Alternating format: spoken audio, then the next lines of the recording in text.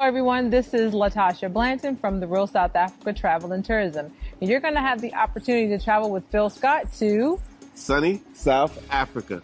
You guys are going to have the opportunity to come to Johannesburg, and you guys are going to be coming to Durban. And we're going to set it up perfectly. It's going to be like a luxury experience for you guys. At the same time, you're going to be getting some culture. And of course, you're going to get an opportunity to talk to Phil, hang out with Phil, and get his views on Africa and South Africa. You're also going to get an opportunity to explore the lifestyles here that are available in South Africa. And we're going to do all that for you in an amazing 10 days. We do hope that you go to the website and book, because we do look forward to seeing you here. Absolutely. Our website is therealsouthafrica.com. Go there, scroll down. You'll see a picture of Phil, and just go ahead and book there. So we'll see you here in what we like to call sunny South Africa.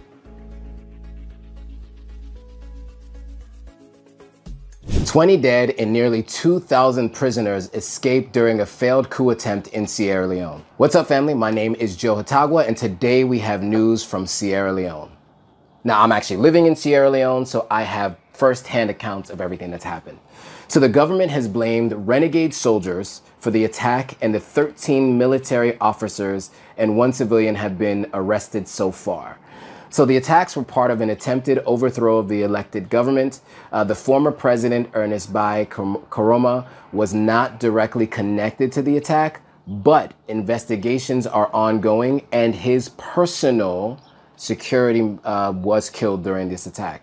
So curfews are now in effect immediately from dusk till dawn, from 9 p.m. to 7 a.m. And the tension in Sierra Leone has been building since President Julius Maada Bio was re-elected in June of 2023. As a result, that has been questioned by the United States, the European Union, and potentially, and also rejected by some of Sierra Leone's main opposition candidates. So what are the implications of this coup? The failed coup attempt in Sierra Leone on November 27, 2023 have many potential implications. Number one is increased political instability.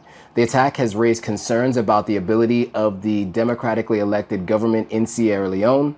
The government has blamed renegade soldiers for the attack. And of course, as I mentioned, 13 military soldiers and 1 civilian have been arrested so far. However, there are 36 other names they are looking for.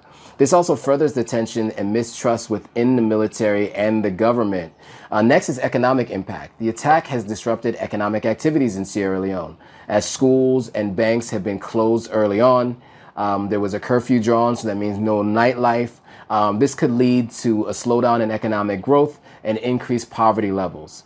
There are also regional implications. I mean, the coup attempt in Sierra Leone comes amid a series of military coups in West and Central Africa since 2020, including Gabon and Niger, of course, Mali and Burkina Faso and Guinea. So this could further destabilize the region and strain relationships between the countries in this area. Next, security concerns. The attack has raised questions about the security situation in Sierra Leone. The government has vowed, of course, to capture and bring to justice those responsible for these attacks.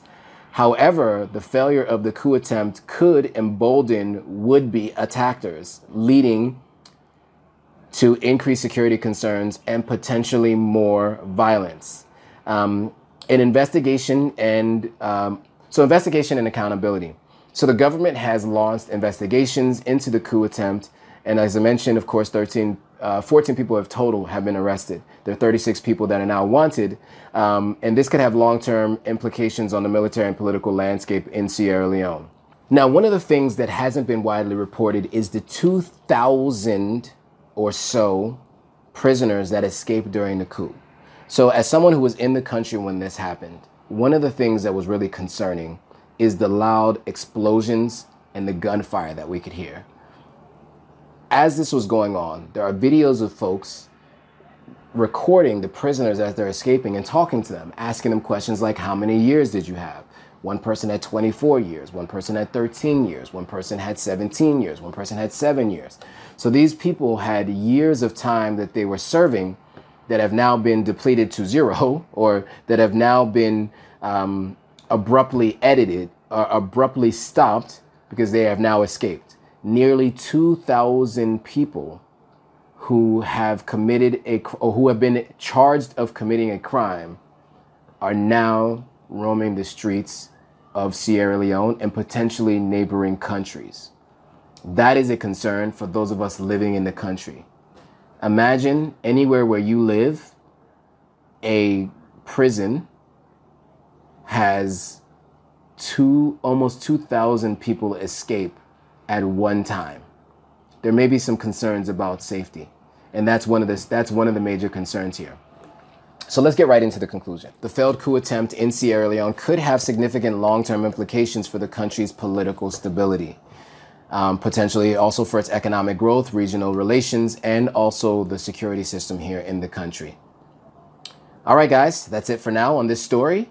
If you found this interesting or useful and you want to see more videos like this, make sure you subscribe to the African Diaspora News channel.